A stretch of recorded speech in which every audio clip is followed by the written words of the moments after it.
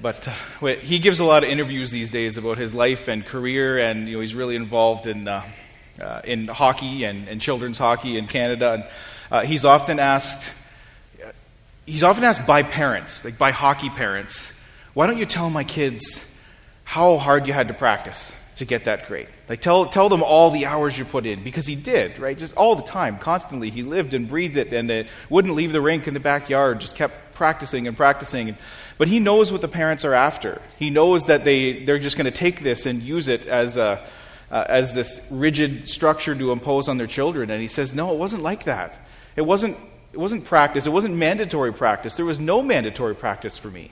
I spent that time because I loved doing it. It's just what I loved to do. It's what I was passionate about.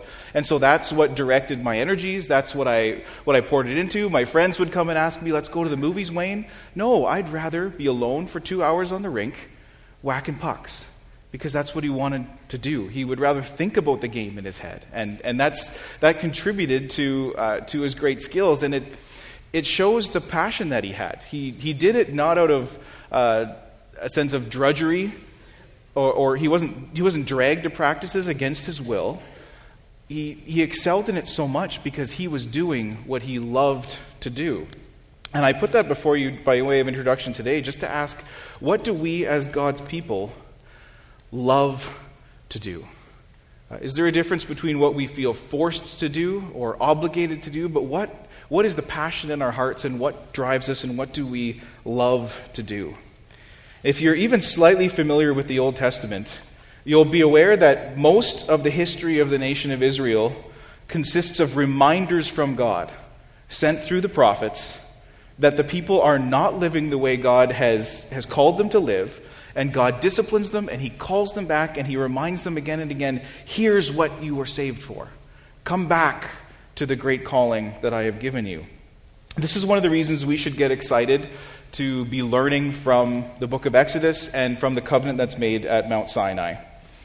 When God's people lose their way, He needs to call them back to what they were created for. Knowing what's in the covenant helps us to make a lot more sense of much of the Old Testament, as Israel's constantly called back to it. And more than that, looking into the covenant for us, it can teach us about the plans that God has for His people, and about the plans Jesus has for His new covenant people today in the church, what we've been redeemed by the cross for. We get a reminder about what we were created and redeemed for, and it's my prayer this morning that this would help reshape and reorient our passions and our loves and our imagination towards the things of God. So let's just recap what we covered last week in the first half of our two-part sermon on the covenant at Sinai. We saw that by bringing the nation of Israel out of bondage in Egypt, God was actively working to keep those earlier promises He had made to Abraham. And His purpose in redeeming His people was that they would learn to walk in His ways and be holy as He was holy, so that they would teach and mediate and spread His blessing and the knowledge of the Lord through the whole rest of the earth, that all the nations of the earth would ultimately be blessed by them as they walk in God's ways. We read about the Lord's intention to make a covenant agreement with the nation of Israel. And in order to give them the terms of this covenant, the Lord makes a personal appearance on Mount Sinai. He descends to the top of the mountain in thunder and dark cloud and loud trumpet sounds and fire and trembling. And the people hear God's voice speak the Ten Commandments directly to them as they're gathered around the mountain, and they quake with fear. They hear with their own words the voice of God as He speaks the Ten Commandments to them, and they want to make this covenant. They want to be God's people and to do all that He requires of them, but at the same time they're terrified by His holy nature. And they realize that they need a mediator. They need someone to stand between them and this holy God. And so in God's grace, Moses continues to play that role for them. And chapters 19 and 20 leave us with this tension. The Lord is a holy God and a consuming fire, and yet He is also the Lord who has acted mercifully to bring them out of Egypt and to bring them to Himself and to call them to be His people. So today we get to look at the actual signing of the covenant. between the Lord and his people at Sinai. We read about the Lord's intention to make a covenant agreement with the nation of Israel. And in order to give them the terms of this covenant, the Lord makes a personal appearance on Mount Sinai. He descends to the top of the mountain in thunder and dark cloud and loud trumpet sounds and fire and trembling. And the people hear God's voice speak the Ten Commandments directly to them as they're gathered around the mountain, and they quake with fear. They hear with their own words the voice of God as he speaks the Ten Commandments to them, and they But what do you do before you sign your life away on a big contract? What must you do before you put your name on the dotted line and give your word to keep an agreement that will potentially change your life? A mortgage contract, business loan, adoption papers, wedding license.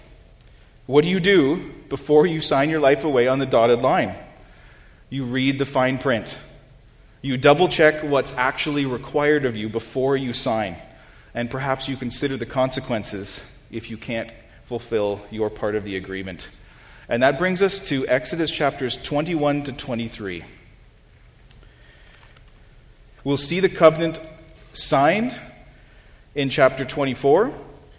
But before that, we have this little section before the climax, before the signing, that's often called the Book of the Covenant. And this is a bunch of extra laws and ordinances and rules that Israel must agree to keep and live by as a nation. If I had to speculate, I would hazard a guess that this is the spot where a lot of well-meaning, I'm going to read the Bible cover to cover runs into its first real hurdle.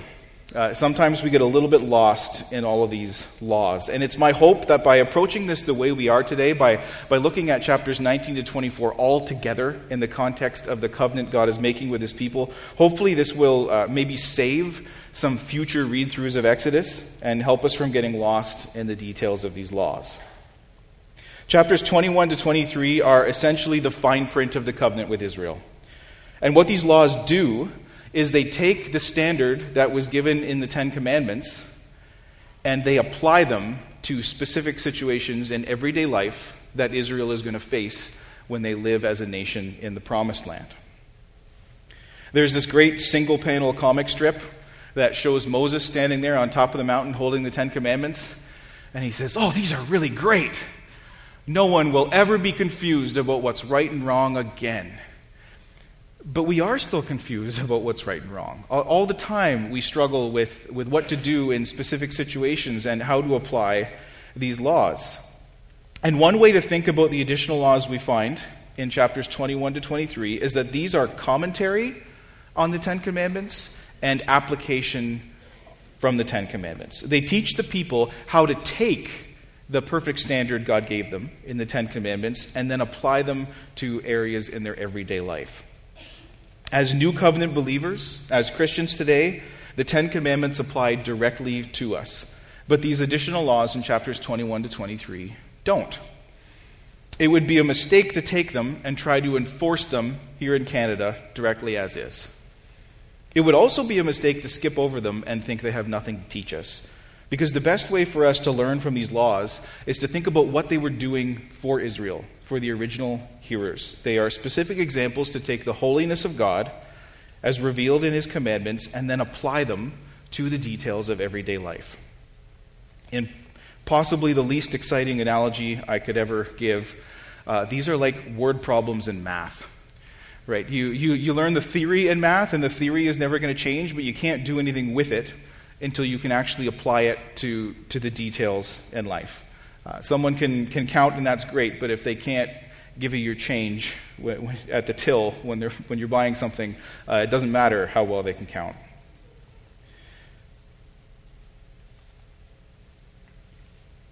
So as Christians today, these laws don't tell us what to do, but they can teach us how to learn what to do.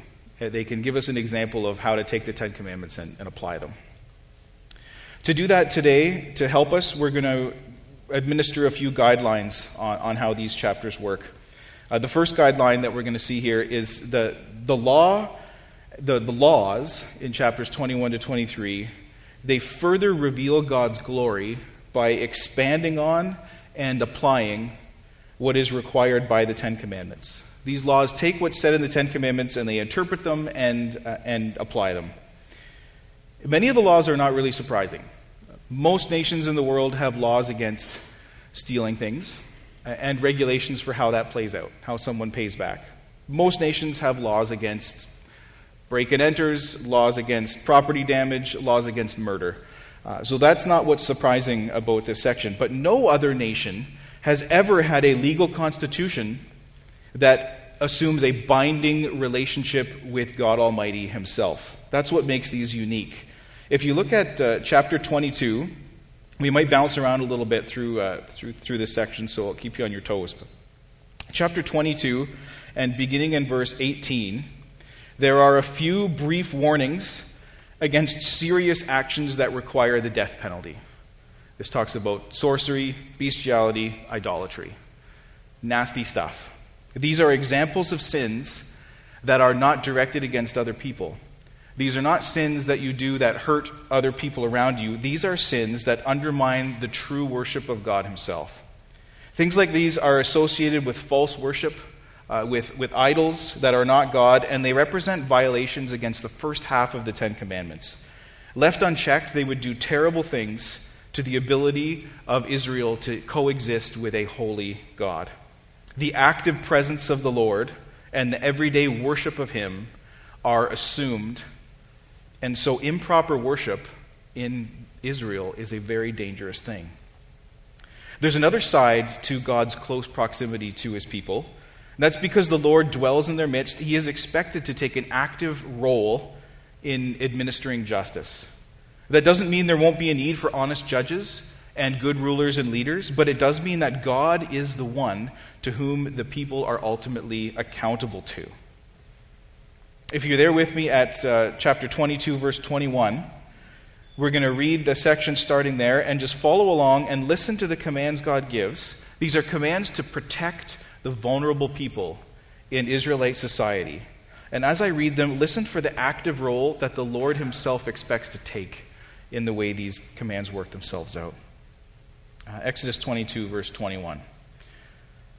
You shall not wrong a sojourner, visitor, or oppress him, for you were sojourners in the land of Egypt. You shall not mistreat any widow or fatherless child. If you do mistreat them, and they cry out to me, I will surely hear their cry, and my wrath will burn, and I will kill you with the sword, and your wives shall become widows, and your children fatherless. If you lend money to any of my people with you who is poor, you shall not be like a moneylender to him, and you shall not exact interest from him. If ever you take your neighbor's cloak and pledge, you shall return it to him before the sun goes down, for that is his only covering, and it is his cloak for his body. In what else shall he sleep? And if he cries to me, I will hear, for I am compassionate. God expects justice and mercy to define life among his people because he himself is righteous and merciful. And he is the only one, he is the one that they will be accountable to. If you skip down the page a little further to chapter 3 and verse 4, we'll pick up there and read some more. If you meet your enemy's ox or his donkey going astray, like you do, you shall bring it back to him. If you see the donkey of one who hates you lying down under its burden, you shall refrain from leaving him with it. You shall rescue it with him. You shall not pervert the justice due to your poor in his lawsuit. Keep far from a false charge, and do not kill the innocent and righteous, for I will not acquit the wicked. And you shall take no bribe, for a bribe blinds the clear-sighted and subverts the cause of those who are in the right. You shall not oppress a sojourner.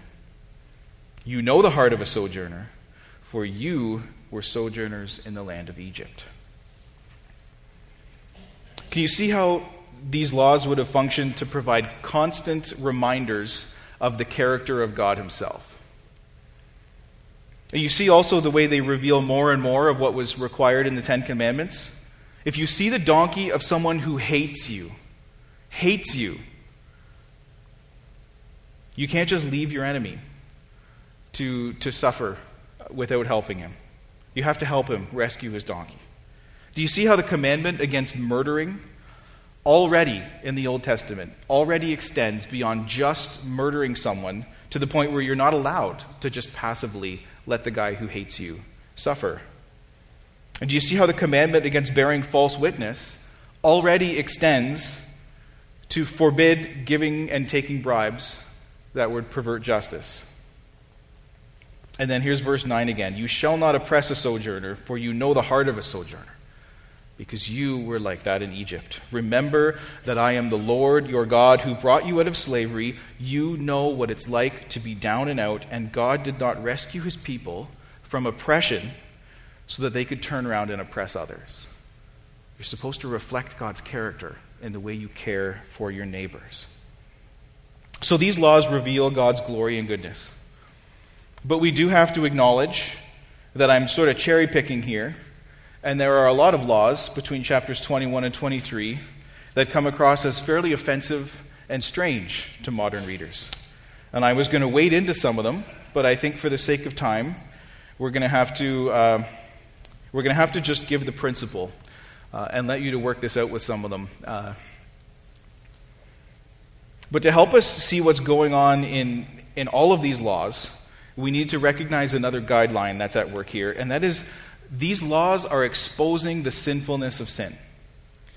They are given into a broken situation, and they are going to highlight what's wrong with the society that they're given to. Unlike the Ten Commandments that reveal a perfect moral standard that never changes, the specific laws given show how fallen situations are inherently sinful. They're broken. They violate the Ten Commandments.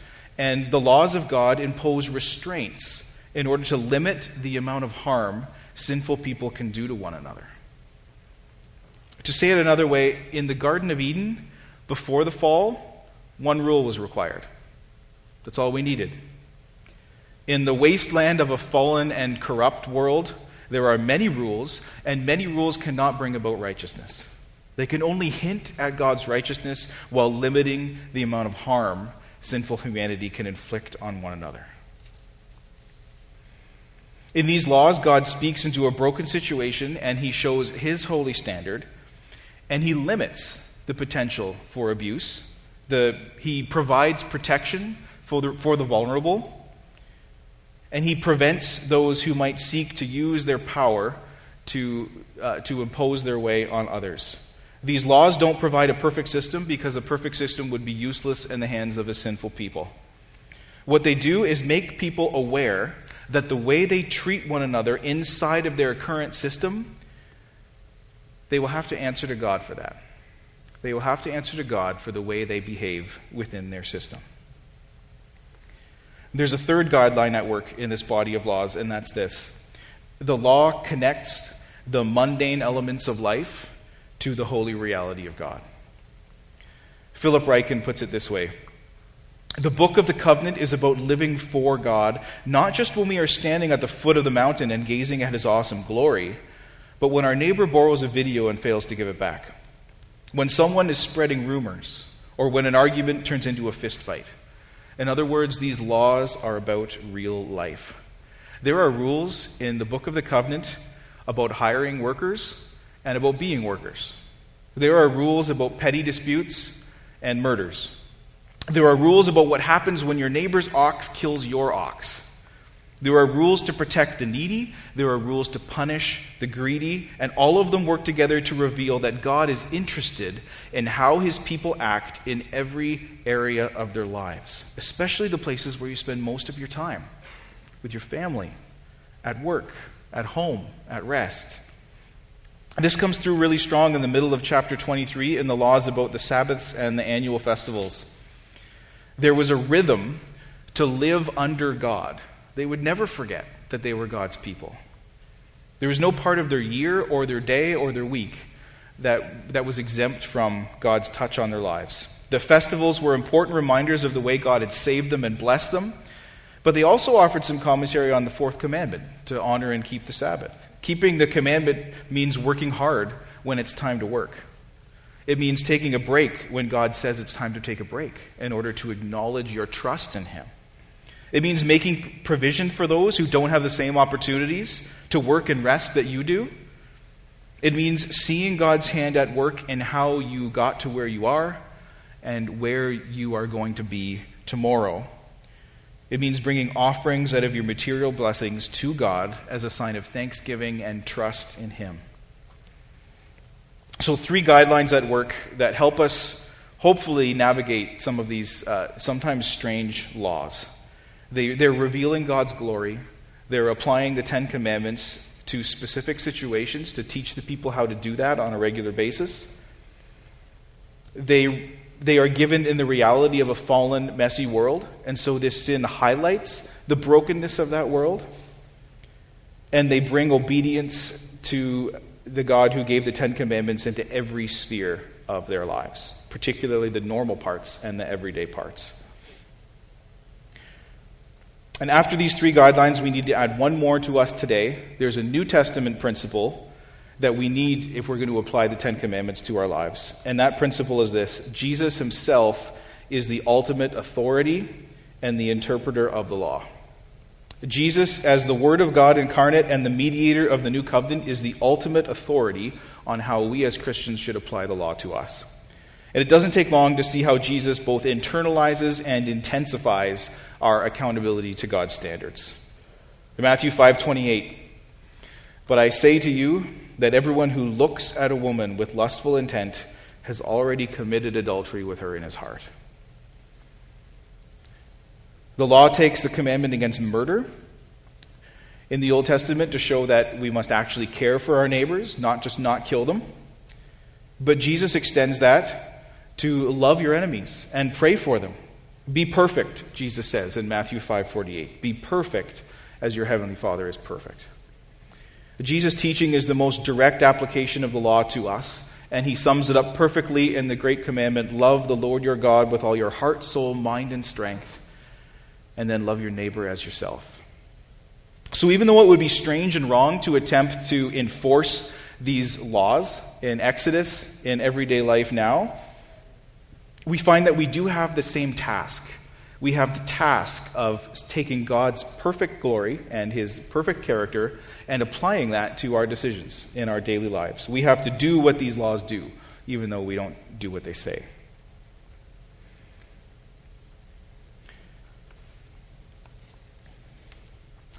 By way of reminder from where we were last week in Exodus 19, God is giving the covenant to his people because when they keep it, that's how they're equipped to fulfill his calling on their life.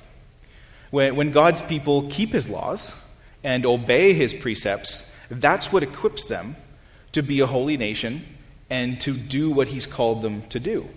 And if you look at with me just briefly in Exodus 23, verse 20, there's one final section of covenant stipulations before we get to the actual signing. This is essentially a reminder that if the nation obeys God's commands, God will do his part and give them victory in the promised land. We're just going to be concerned with the verses 20 to 22. "Behold, I send an angel before you to guard you on the way and to bring you to the place that I have prepared. Pay careful attention to him and obey his voice. Do not rebel against him, for he will not pardon your transgression, for my name is in him. But if you carefully obey his voice and do all that I say, then I will be an enemy to your enemies and an adversary to your adversaries."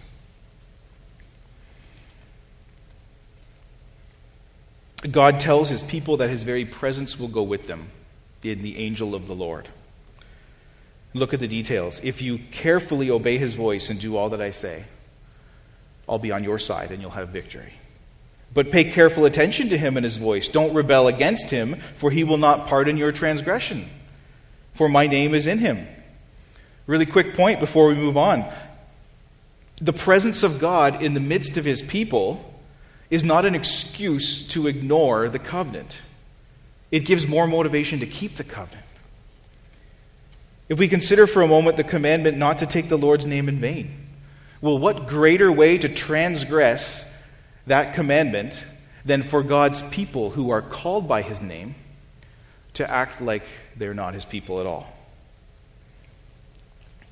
The final section of chapter 23 is this solemn reminder that keeping God's law is the way to live for Israel. When they keep it, God will keep his part, and they'll be able to live according to their calling. Now, we today are not called to pick up sword and shield and conquer the land of Canaan. We are called to wage war with the sin that dwells in our flesh. We are called to serve others the way Christ has served us, and to proclaim the good news about our Savior and all that he's done for us. We're called to act as salt and light in the midst of a dark world. And the way we do that today is by striving to obey the teachings of our Savior, Jesus Christ, and to do that with the power of the indwelling Holy Spirit. Let's not let us take the name of our God and Savior in vain. Let's remember what we were called to. But now we need to change our perspective from considering the part of the covenant that's required of us, and to move in the text from the part that is required of Israel, and to consider God's greater part in this covenant and in this relationship. We're going to read the defining moment when both God and Israel sign on the dotted line, when the covenant that has been the topic of discussion since chapter 19 is made official. And we'll start reading at chapter 24, verse 3. Moses came and told the people all the words of the Lord and all the rules. And all the people answered with one voice and said, "All the words that the Lord has spoken, we will do." And Moses wrote down all the words of the Lord. He rose early in the morning and built an altar at the foot of the mountain and 12 pillars according to the 12 tribes of Israel. And he sent young men of the people of Israel who offered burnt offerings and sacrificed peace offerings of oxen to the Lord. And Moses took half of the blood and put it in basins, and half of the blood he threw against the altar. And then he took the book of the covenant and read it in the hearing of the people, and they said, "All that the Lord has spoken we will do, and we will be obedient."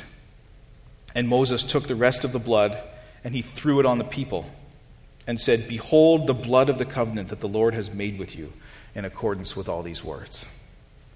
In order for both parties to sign on the dotted line, the covenant needed to be ratified in blood. The blood shows that this is a matter of life and death.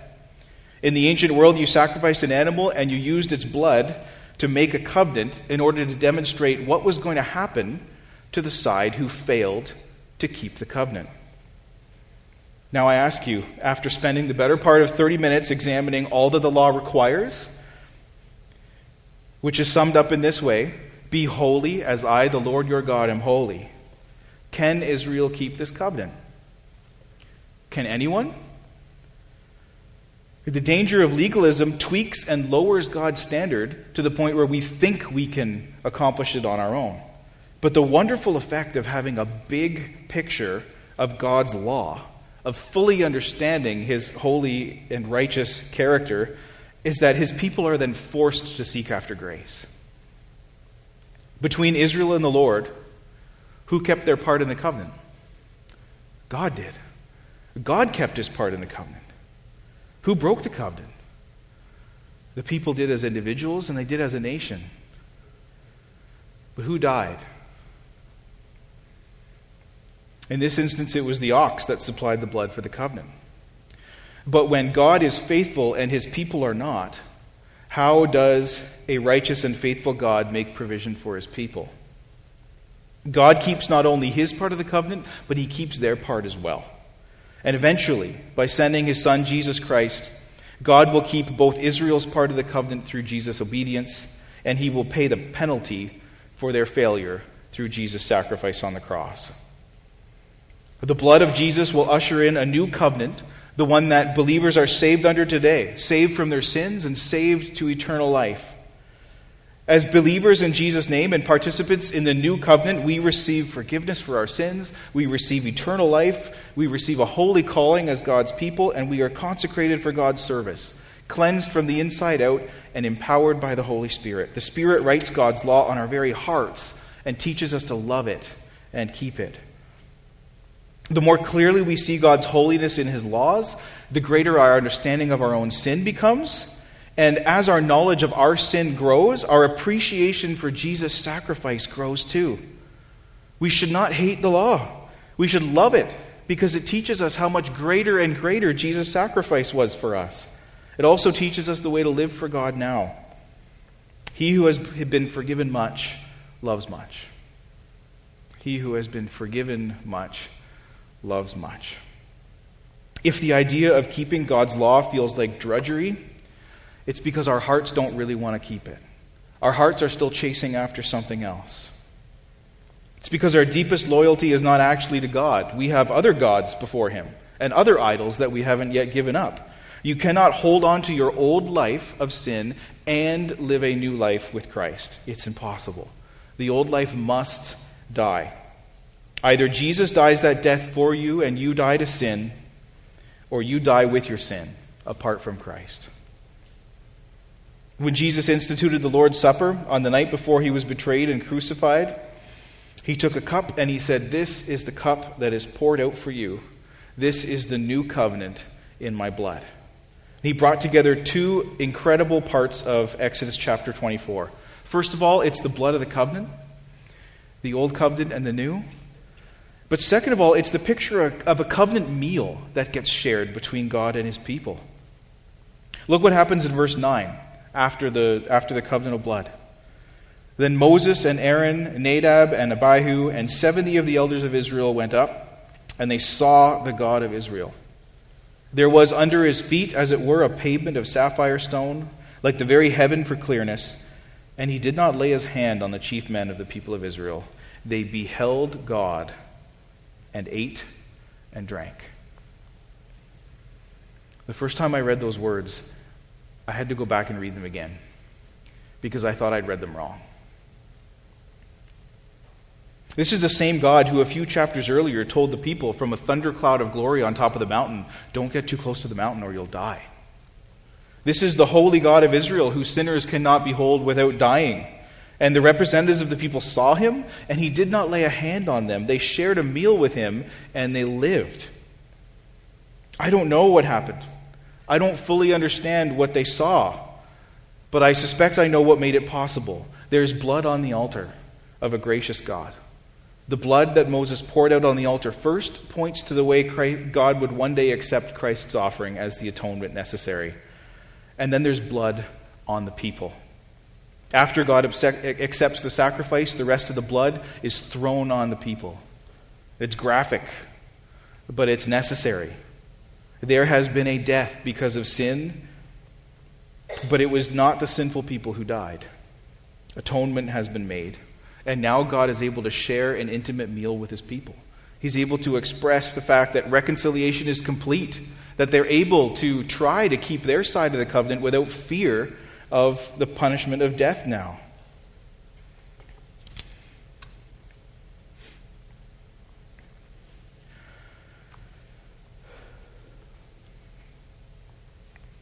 I know we're late, so I'm gonna skip to the end here.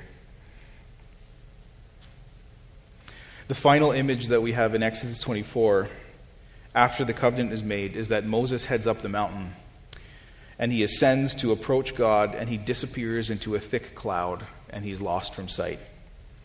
Moses goes farther up and farther in. The law and the covenant have the look of death to those of us who approach them from the outside as sinners, but Christ transforms that through his death and resurrection. The law that would once tell a sinner, "Come no further," now tells the redeemed in Christ, "This is the very way to heaven. This is the way to draw near to God. Come on up and further in." I'm going to end by reading you the words of, these are penned by John Newton, but they've been put to music more recently. "Let us love and sing and wonder. Let us praise the Savior's name. He has hushed the law's loud thunder. He has quenched Mount Sinai's flame. He has washed us in his blood. He has brought us nigh to God. Let us wonder, grace and justice join and point to mercy's store. When through grace in Christ our trust is, justice smiles and asks no more. He who washed us with his blood has secured our way to God." Let's pray.